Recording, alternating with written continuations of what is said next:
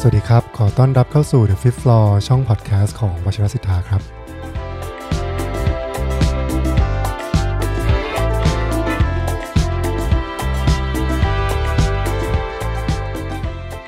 ครับในช่วงนี้นะครับก็เป็นช่วงเวลาที่อาจจะยากลำบากนิดนึงนะครับสำหรับพวกเราหลายคนนะครับ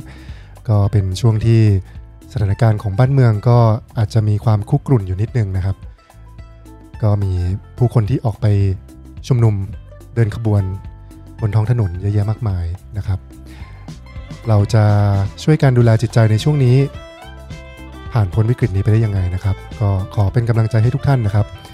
ก็วันนี้ครับเรามีแขกรับเชิญท่านหนึ่งนะครับซึ่งก็เป็นน้องที่มาฝึกงานที่วชิรศิษฐาได้ประมาณ2 เดือนแล้วนะครับก็ใครที่มาร่วมกิจกรรมที่นี่ก็จะได้พบหน้าค่าตากับน้องดิวนะครับก็ขอต้อนรับดิวครับสู่พอดแคสต์ของวชิรศิษฐาครับสวัสดีค่ะฮัลโหลสวัสดีค่ะโอเคครับดิวแนะนำตัวนิดนึงครับโอเคก็ชื่อดิวค่ะไม่ต้องเขินครับไม่ต้องเขินเพิ่งเรียนจบจากมหาลัยที่อเมริกาค่ะแล้วก็กลับมาช่วงเดือน6มั้งคะแล้วก็มาฝึกงานที่วชิรศิษฐามา2 เดือนอาจจะเรียกว่าเป็นนักเรียนนอกนะครับแล้วก็จริงๆชีวิตในระบบการศึกษาของดิวก็จะอยู่โรงเรียนนานาชาติมาตลอดใช่ไหมที่เมืองไทยครับก็ภาษาอังกฤษของดิวก็จะคล่องแคล่วนะครับแต่ภาษาไทยก็จะมีกระโดดอยู่บ้างนะครับแต่ว่าจริงๆแล้วผมก็พยายามจะบอกดิวตอนที่ฝึกงานด้วยกันว่าดิวเขาเป็นคนที่มีการใช้ภาษาไทยได้ดีนะฮะครั้งนี้ก็จะชวนดิวมาพูดคุยในพอดแคสต์ The Fifth Floor นะครับเผอิญว่าช่วงนี้นะครับในการฝึกงานด้วยกันเนี่ยดิวจะเล่านิดนึงว่ามีความสนใจในท็อปิกอะไรตั้งแต่ปีที่แล้วอะค่ะเราเริ่มสนใจแบบความคิดแล้วก็ทฤษฎีของ Marxist ค่ะหรือ Marxism ซึ่งเป็นการวิเคราะห์สังคมแล้วก็ประวัติศาสตร์มันเป็นความคิดหรือแบบกระบวนการหนึ่งที่อาจช่วยชี้ทางออกให้เราจากวิกฤต ของสังคมปัจจุบันครับอันนี้ก็น่าสนใจมากเพราะว่าในสังคมไทยเนี่ยปกติเวลาที่เราพูดถึง Marxist เนี่ยนะครับก็อาจจะมีภาพจำใช่ไหมในอดีตเช่นคำว่าคอมมิวนิสต์คำว่าอาจจะเป็นอะไรที่อาจจะล้มล้างหรืออะไรนู่นนั่นนี่แล้วก็อาจจะมีภาพของที่รัฐเขามักจะโฆษณาเกี่ยวกับคอมมิวนิสต์หรือ Marxist เนี่ยนะครับว่าเป็นอะไรที่รุนแรงแล้วก็เกี่ยวข้องกับการปฏิวัติอะไรแบบนี้นะครับแต่ว่าในอีกด้านนึงเนี่ยในช่วงยุคสมัยนี้ไม่ว่าจะเป็นในมหาวิทยาลัยธรรมศาสตร์มหาวิทยาลัยต่างๆนะครับที่เรียนเรื่องสังคมศาสตร์เนี่ยทฤษฎี Marxist เนี่ยก็ดูจะได้รับการศึกษากันค่อนข้างกว้างขวางในอเมริกาเองก็อาจจะมีคนที่สนใจที่จะนำเอาแนวคิด Marxist เนี่ยเข้ามาเป็นส่วนหนึ่งของการพัฒนาระบอบประชาธิปไตยนะครับซึ่งในที่นี้ก็กลายเป็นว่าวิธีคิดของ Marxist กับประชาธิปไตยเนี่ยมันไม่ได้เป็น2 สิ่งที่เป็นขั้วตรงข้ามกันอย่างที่เราเคยมองอาจจะให้เดี๋ยวพูดถึงเรื่องนี้สักนิดหนึ่งครับค่ะจริงๆที่อเมริกานะคะก็มีแบบนักเคลื่อนไหวแล้วก็นักศึกษาที่เป็น Marxist ก็มาอยู่ตลอดอะค่ะโดยเฉพาะในการเคลื่อนไหวของ Black people คนดำแล้วก็คน Indigenous ครับคนพื้นเมืองของอเมริกานะคะที่เขาพยายามต่อสู้สำหรับอธิปไตย like their freedomและ liberation แต่มันก็จริงที่แบบถ้ามีนักเคลื่อนไหวที่เขาแบบเริ่มมีอิทธิพลมากขึ้นแล้วเขาแบบกำลังสื่อสารมันก็บอก openly ว่าเขาเป็น Marxist เขาก็จะโดนแบบรัฐอเมริกาก็จะเหมือนกับตอบโต้ปราบปรายใช่เขาอย่างรุนแรงค่ะครับค่ะที่ในอเมริกาก็ยังมอง Marxist เป็นค่อนข้างลบเหมือนกันค่ะหนูคิดว่าอเมริกานี่เป็นศูนย์กลางของการผลิตแบบ anti communist แบบ propaganda เนาะแบบโฆษณาสิ่งที่เกี่ยวกับ Marxism ที่มันแบบบิดเบือนค่ะแล้วถ้าเกิดว่าเรามองในแง่ของการเคลื่อนไหวของคนผิวดำแล้วก็คนอินเดียนแดงคนพื้นเมืองเนาะที่อเมริกาเนี่ยที่เขาพยายามจะเอาการวิเคราะห์แบบ Marxist หรือว่าทฤษฎีเป็น Marxist เนี่ยมาใช้ในการเคลื่อนไหวเนี่ยดิวคิดว่าอะไรที่มันเป็นจุดเด่น ของทฤษฎีมาร์กซิสที่ดูเหมือนว่าคนที่ถูกกดขี่เนี่ยเขาจะเอามาใช้ในการที่ทำให้เสียงของเขาเนี่ยอาจจะดังขึ้นในระบบประชาธิปไตยที่เขาถูกกดขี่อะไรเงี้ยค่ะก็ทฤษฎีมาร์กซิสจริงๆมันก็เป็นทฤษฎีที่มันอยู่ตรงกันข้ามของประวัติศาสตร์ที่เขียนโดยชนชั้นสูงอะค่ะที่มันจะเป็นประวัติศาสตร์ที่จะไม่มีแบบเสียงของคนที่ถูกกดขี่อยู่ในพื้นที่ของประวัติเหมือนกับประวัติศาสตร์ถ้าในบ้านเราก็จะเป็นประวัติศาสตร์ที่เกี่ยวข้องกับพระมหากษัตริย์ทั้งนั้นอย่างใช่ค่ะอย่างนั้นนะคะแล้วก็มันจะเป็นของประวัติศาสตร์ของแบบชนชั้นนำมันชนชั้นสูงมันก็จะเป็นประวัติศาสตร์ที่เหมือนกับอธิบายว่าการเปลี่ยนแปลงในสังคมนี่มันมาจากการเปลี่ยนแปลงของไอเดียหรือความคิดก็คือตอนที่ระบบทุนนิยมมันมา like take over แบบเวลาระบบศักดินามันเปลี่ยนแปลงเป็นระบบทุนนิยมมันคือการเปลี่ยนแปลงของความคิดจากความคิดของระบบศักดินาซึ่งมันเป็นแบบจะมีพวกlords หรือ aristocracy แล้วก็มีพวก serf หรือคนที่แบบเป็นรับใช้เขาไปสู่สังคมที่ทุกคนมีอิสระทางแบบด้านเศรษฐกิจ economic freedom ซึ่งเขาก็ในมุมมองเนี้ยมันทำให้ระบบทุนนิยมดูเหมือนเป็นระบบที่ให้ความอิสระ like ให้ freedom แล้วก็ประชาธิปไตยกับคนแต่ว่าถ้าเราใช้แบบหลักการของ Marxist มาวิเคราะห์วิจารณ์ประวัติศาสตร์ใช่วิพากษ์วิจารณ์ประวัติศาสตร์ใช่อีกทีนึงเราก็จะเห็นว่าจริงๆการเปลี่ยนแปลงจากระบบศักดินาไประบบทุนนิยมมันเป็นการปฏิวัติอย่างหนึ่งของmerchant class นายทุนค่ะนายทุนเฉพาะแค่นายทุนเท่านั้นเฉพาะแค่นายทุนใช่เหมือนเป็นชนชั้นของนายทุนที่เขาเห็นว่าเขาสามารถสร้างอิทธิพลแล้วก็wealth like ความมั่งคั่งค่ะเศรษฐกิจสำหรับตัวเองได้ถ้าเขาเปลี่ยนระบบการกดขี่เพื่อที่มันจะเซิร์ฟเขาได้ครับแล้วบ่อยครั้งระบบของนายทุนเนี่ยก็ไปเชื่อมโยงกับชนชั้นนำเดิมด้วยซ้ำก็กลายเป็นว่าผนวกกันคล้ายๆขยายฐานอำนาจของชนชั้นนำผนวกกับนายทุนเข้าไปหลายๆครั้งก็คนชั้นนำเองก็เปลี่ยนตัวเองเป็นนายทุนหรือระบบศักดินาเองก็เปลี่ยนตัวเองเป็นนายทุนใช่ค่ะแล้วก็รัฐบาลด้วยซ้ำก็เปลี่ยนเป็นรัฐบาลที่แบบเอื้อนายทุนอย่างเดียว or like support capitalism ก็คือเราก็เห็นว่าการเปลี่ยนแปลงของสังคมมันไม่ได้มาจากการเปลี่ยนแปลงของความคิดแต่ว่ามันเป็นการเปลี่ยนแปลงของระบบกดขี่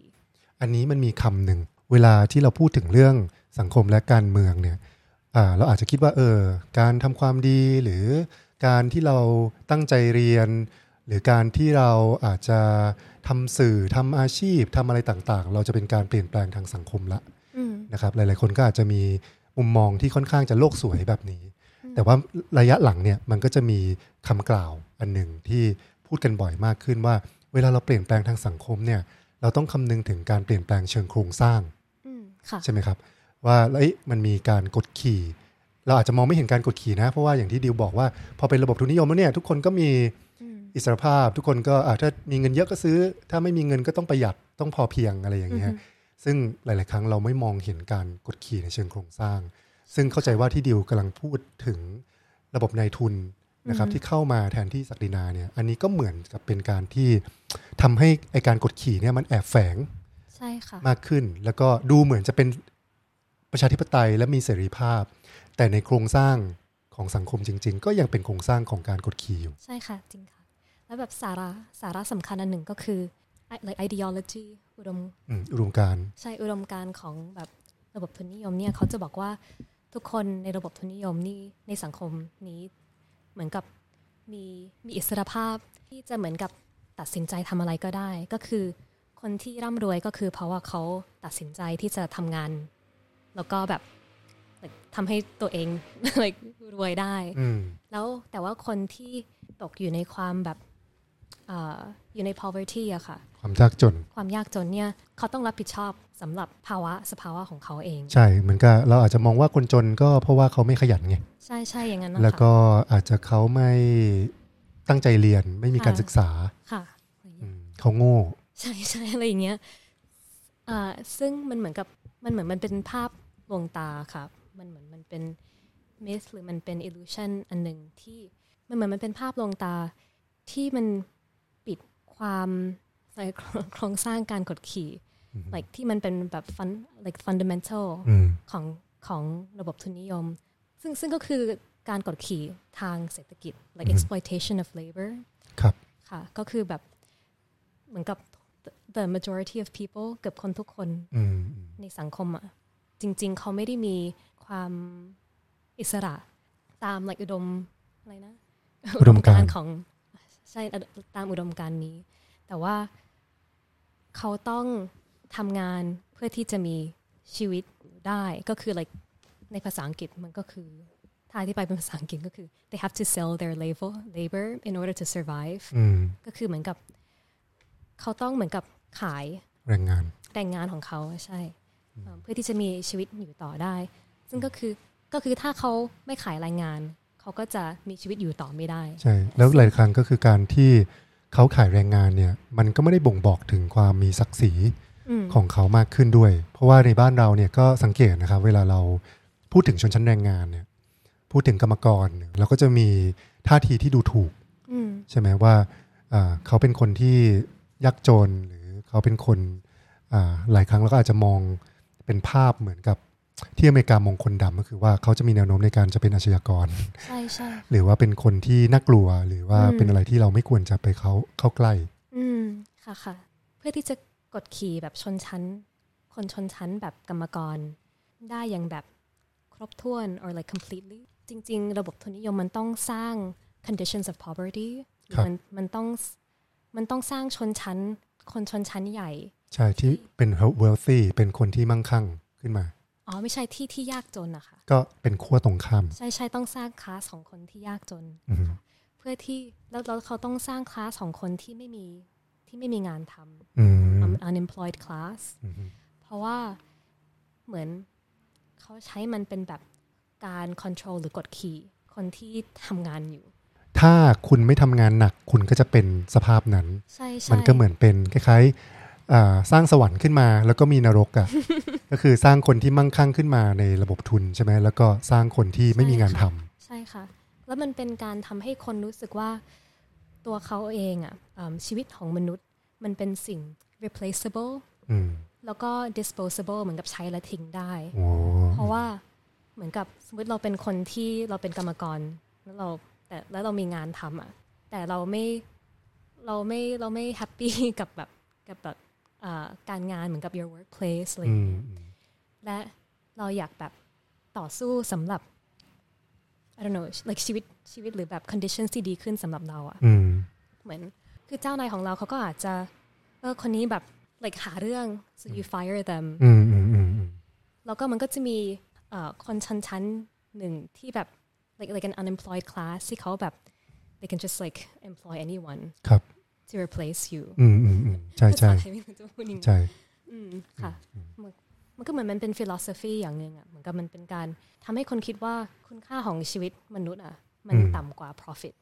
มันต่ำกว่ามันน่าสนใจนะมันเหมือนกับว่าระบบเนี้ยได้ออกแบบขึ้นมาเพื่อ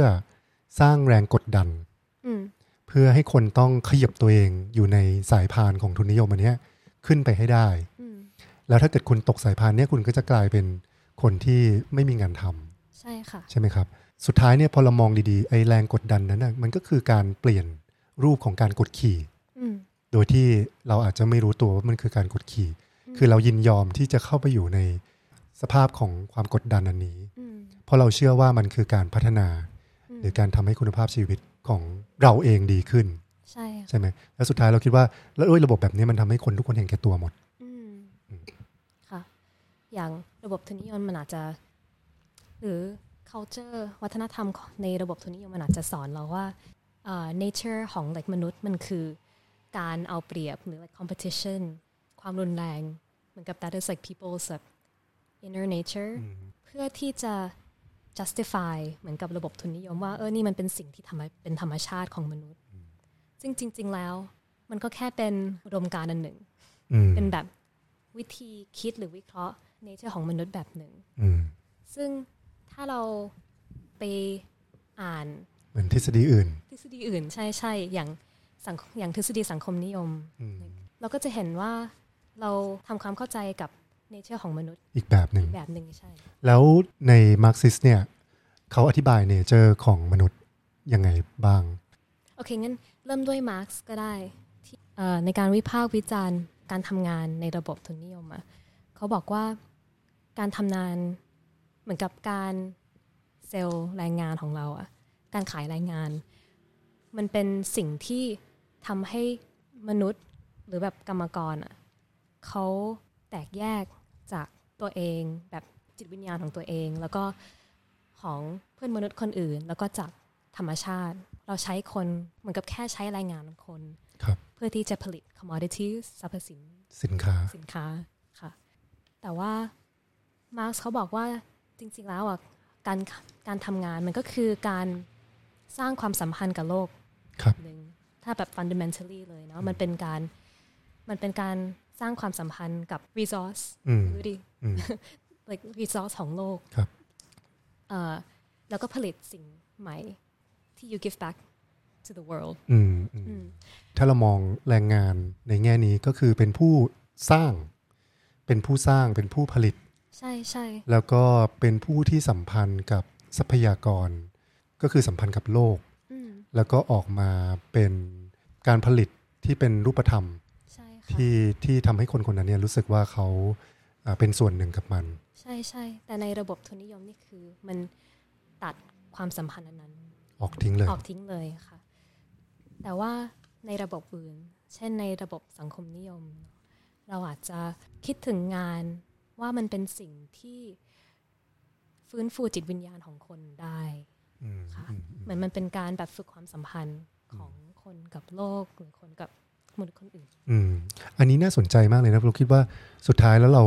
เห็นว่าจริงๆสิ่งที่มันอยู่ตรงกันข้ามกันมากกว่าประชาธิปไตยกับคอมมิวนิสต์เนี่ยหรือว่าประชาธิปไตยกับสังคมนิยมเนี่ยก็คือทุนนิยมกับสังคมนิยมมากกว่าคือสิ่งมันอาจจะดูเป็นกลายเป็นว่าถ้าเกิดคนที่สนใจเรื่องสังคมนิยมหรือสนใจมาร์กซิสเนี่ยจะเป็นอะไรที่เป็นปฏิปักษ์ต่อระบอบประชาธิปไตยซึ่งเอาจริงๆแล้วถ้าเรามองให้ดีๆเนี่ยมันไม่ใช่เลยมันดูจะเป็นปฏิปักษ์กับระบอบทุนนิยมมากกว่าเพราะว่าในประวัติศาสตร์การที่มาร์กซ์เนี่ยเขาวิพากษ์เนาะคือมันเป็นแนวคิดเป็นทฤษฎีนะครับที่วิพากษ์ระบอบทุนที่มัน exploit ชีวิตมนุษย์ exploit สังคม exploit โลกนะครับแต่มันก็กลายเป็นว่าระบอบทุนนิยมเองที่ไม่ผูกอยู่กับแนวคิดเสรีนิยมประชาธิปไตยสมัยใหม่เนี่ยอาจจะรู้สึกว่าแบบมันถ้าถูกทำลายระบอบทุนแล้วนี่ก็คือทำลายประชาธิปไตยทั้งหมดใช่ก็จริงแล้วมาร์กซ์ก็พูดด้วยว่าเหมือนเขาพูดถึง contradiction หรือแบบการขัดแย้งที่มันผุดขึ้นมาในสังคมอย่างเช่นในสังคมทุนนิยมแบบการขัดแย้งพื้นฐานของสังคมทุนนิยมก็คือการกดขี่ระบบกดขี่ทางเศรษฐกิจเนาะ exploitation of workers or exploitation of labor ครับค่ะแต่ว่าจุดขัดแย้งอีกอันนึงก็คือการที่อุดมการณ์ของระบบทุนนิยมเหมือนมันบอกเราว่าแบบพี่ตั้มช่วยแบบแปลให้หน่อยนะ like limitless accumulation การที่แบบเหมือนกับเราสะสมความมั่งคั่งอย่างไม่มีจำกัดใช่อย่างไม่มีจำกัดมันทำได้ในโลกที่มี resource ทรัพยากรที่จำกัดใช่มันเป็นจุดแบบขัดแย้งที่แบบสำคัญมากของระบบทุนนิยมซึ่งจุดขัดแย้งอันนี้มันเป็นสิ่งที่ทำให้เกิดความรุนแรง or like ทำลายแล้วก็ปล้นธรรมชาติแล้วก็ชีวิตมนุษย์ผมเข้าใจว่าระบบทุนนิยมเนี่ยพรีเซนต์ด้านเดียวก็คือด้านสวยงามว่าฉันกำลังให้เสรีภาพกับทุกคนที่จะเข้าถึงทรัพยากรที่จะแข่งขันที่จะขายที่จะสร้างความมั่งคั่งสูงสุดให้กับตัวเองโดยที่เขาไม่ได้บอกความจริงอีกด้านหนึ่งซึ่งดิวกำลังบอกว่าจริงๆแล้วมันขัดแย้งกันก็คือทรัพยากรในโลกที่มีจำกัดซึ่งในปัจจุบันนี้ผมคิดว่าอีกสาเหตุหนึ่งที่ทำให้ Marxism เนี่ยเป็นที่สนใจนะครับในโลกตะวันตกแนวคิดนี้เป็นที่สนใจในโลกตะวันตกมากๆก็คือเรื่องของ climate change เรื่องของการที่เรากำลังพูดถึงอนาคตของไอ้โลกใบนี้นะในแง่ของทรัพยากรในแง่ของอากาศในแง่ของทุกอย่างธรรมชาตินะครับซึ่งมันกำลังถูกทำลายลงไปทุกๆวันอย่างไม่มีจำกัดเลยไม่มีขีดสุดนะครับจากระบบของการสูบทรัพยากรของระบบทุนนิยมซึ่งอันนี้ก็คือมันก็ทำให้เห็นว่าจริงๆแนวคิดทุนนิยมเนี่ยมันไม่ได้ทำให้สู่ความยั่งยืนนะมันมีความขัดแย้งในแนวคิดของมันเองอยู่ใช่ค่ะมัน unsustainable เนาะแล้วก็ที่สำคัญก็คือผลจาก climate change คือมันให้ผลกระทบต่อคนยากจนแล้วก็คนใน global south เหมือนกับคนในทวีปแอฟริกาหรือก่อนเลยค่ะก็คือจริงๆประเทศหรือแบบชนชั้นที่เขาเป็นคนที่ responsible สำหรับวิกฤตนี้เป็นคนที่คงประสบกับผลจากวิกฤตนี้ like เป็นสุดท้ายก็คือนายทุนใช่ใช่ใช่ใช่ก็เหมือนกับตอนนี้ในทวีปแอฟริกาเหมือนเราก็ได้ยินข่าวอยู่บ่อยๆว่ามันมีคนที่ต้องอพยพไปยุโรปอยู่ตลอดซึ่งตอนเหมือนกับปกติในข่าวนี่เขาก็จะเรียกว่าเหมือนกับเป็น economic migrant เหมือนกับเขาอพยพเพราะว่าเขาเหมือนกับใช้ชีวิตอยู่ทำงานหางานไม่ได้หรือเพราะว่าเขาอพยพเพราะว่ามันbecause of warเพราะว่าสงครามเนาะแต่ว่าจริงๆแล้วกลุ่มคนที่เหมือนกับกำลังอพยพในช่วงปีหลังๆนี้เราเรียกเขาได้ว่าเขาเป็นเหมือนกับเขาเป็นคนที่อพยพเพราะว่า climate change like climate disaster ได้เพราะมันกำลังสร้างคือ climate change ตอนนี้มันกำลังเปลี่ยนผืนดินของทวีปแอฟริกาโดยเฉพาะทวีปแอฟริกาตรงภาคเหนือซึ่งทำให้แบบผืนดินที่แต่ก่อนอาจจะทำแบบเกษตรกรได้หรือแบบเหมือนกับคนยังใช้ชีวิตอยู่ได้ตอนนี้มันเหมือนกับเขาใช้ชีวิตไม่ได้แล้วเขาก็เลยต้องอพยพไปที่ซึ่ง crisis อันเนี้ย like the refugee crisis มันก็ต้นเหตุของมันแล้วก็มันก็มาจาก climate change ซึ่งมันก็โดนสร้างโดยแบบระบบทุนนิยมที่มันล้นธรรมชาติอย่างไม่จำกัดอยากจะให้ดิวพูดถึง movement ของแนวคิดนี้ที่อเมริกาสักนิดหนึ่งนะว่ามันมีความน่าสนใจยังไงแล้วมันให้ความหวังกับการเปลี่ยนแปลงที่สังคมอเมริกันเนี่ยยังไงบ้างก็คิดว่าแบบอุดมการณ์แห่งสังคมนิยมมันเป็นอุดมการณ์ของนักเคลื่อนไหวของคนที่ถูกกดขี่มาหลายศตวรรษที่อเมริกาโดยเฉพาะคนดำที่เขาคือระบบทุนนิยมของอเมริกามันสร้างโดยแบบenslaved labor ครับทาสที่ก็เป็นทาสค่ะแล้วก็มันสร้างโดยการแบบฆ่าแล้วก็เอาที่ดินจากindigenous people ค่ะเหมือนกับเขาฆ่าแล้วก็ขโมยที่ดินเนาะงั้นนักเคลื่อนไหวจากเหมือนกับคนกลุ่มพวกนี้เขาก็จะมีเหมือนกับการวิพากษ์ระบบทุนนิยมที่มันมาจากวัฒนธรรมของเขาหรือแบบหรือประวัติศาสตร์หรือแบบประสบการณ์ของเขาเองจากการที่เขาต้องใช้ชีวิตอยู่ในระบบที่กดขี่เขาในประวัติของการเคลื่อนไหวของแบบคนในกลุ่มนี้มันก็จะมีแบบอุดมการณ์ของสังคมนิยมอยู่ตลอดแล้วก็ช่วงนี้ที่อเมริกาจริงๆตั้งแต่จุดเริ่มต้นของอเมริกาค่ะมันมี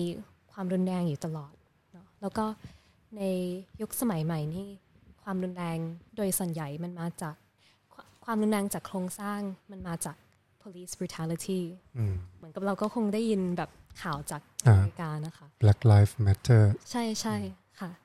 ซึ่งมันมีจริงๆ Black Lives Matter มันคิดว่ามันเริ่มในสักแบบ4 ปีที่แล้วแต่มันมีประวัติที่แบบยาวกว่านั้นครับแล้วก็จากการที่คนดำต้องเสียชีวิตอย่างแบบ like disproportionately อย่างมากในแบบหลายๆปีอย่างช่วงต้นปีอะค่ะตอนที่แบบมันเกือบทุกอาทิตย์นะคะมันต้องมีคนดำคนหนึ่งที่แบบโดนตำรวจยิงโดนฆ่า มือนทุกอาทิตย์เลยก็ถือว่าแบบมันแบบคือมันเป็นสถานการณ์ที่แบบ ร้ายแรงมากและเหมือนกับมีหลายคนที่วิเคราะห์ออกมาว่าตำรวจแล้วก็คุกของอเมริกามันเป็นสถาบันที่ไม่ได้ปกป้องชีวิตของคนดำมันเป็นสถาบันที่กำลังฆ่า like black people โอเคมันก็เลยมี discourse มีการพูดถึง abolishing the police ก็คือการที่ like โค่นล้มแบบสถาบันแบบตำรวจอาจจะปฏิรูปมันไม่ใช่ปฏิรูปแบบปฏิรูปคือแบบเอาออกเลยค่ะซึ่งเหมือนกับนั่นก็มาจากแบบอุดมการณ์แบบสังคมนิยมหนึ่งที่เห็นว่าการที่เรามีตำรวจหรือการที่เรามีคุกเนี่ยมันไม่ได้ช่วยให้วิกฤตของสังคมอย่าง poverty หรือแบบ homelessness drug abuse อะไรเงี้ยวิกฤตพวกนี้มันดีขึ้นมันแค่จับคนแล้วก็โยนเขาเข้าคุกคล้ายๆว่าตัวสังคมนิยมเองก็ตั้งคำถามต่อการให้อำนาจรัฐที่เยอะเกินไปใช่ไหมเหมือนกับว่าหลายๆครั้งเราอาจจะคิดว่ารัฐเนี่ยมีอำนาจในการที่จะอาจจะมีวัฒกรรมว่าดูแลทุกสุขของประชาชนอะไรอย่างเงี้ยนะครับหรือว่าป้องกันอาจจะทำให้เกิดความมั่นคงของชาติอะไรประมาณนี้แต่ว่าฟังดูเหมือนตัวระบบสังคมนิยมเองเนี่ยมันจะมีการตั้งคำถามกับแนวคิดอันนี้ใช่ค่ะตั้งคำถามกับสถาบันที่ตอนนี้เหมือนกับสถาบันของปัจจุบันที่ exist เพื่อที่จะเหมือนกับช่วยต่อต้านความรุนแรงในสังคมแต่จริงๆมันอาจจะเสริม like ความรุนแรงในสังคมด้วยซ้ำแล้วก็พยายามคิดว่ามันมีระบบอื่นไหมที่จะช่วยบำบัดสังคมหรือแบบดูแลทุกสุขของสังคมใช่ค่ะเหมือนกับช่วยซอฟปัญหาของสังคมโดยที่ไม่ต้องพึ่งระบบเก่าที่มันกำลังทำร้ายชีวิตซึ่งนั้นก็หมายความว่า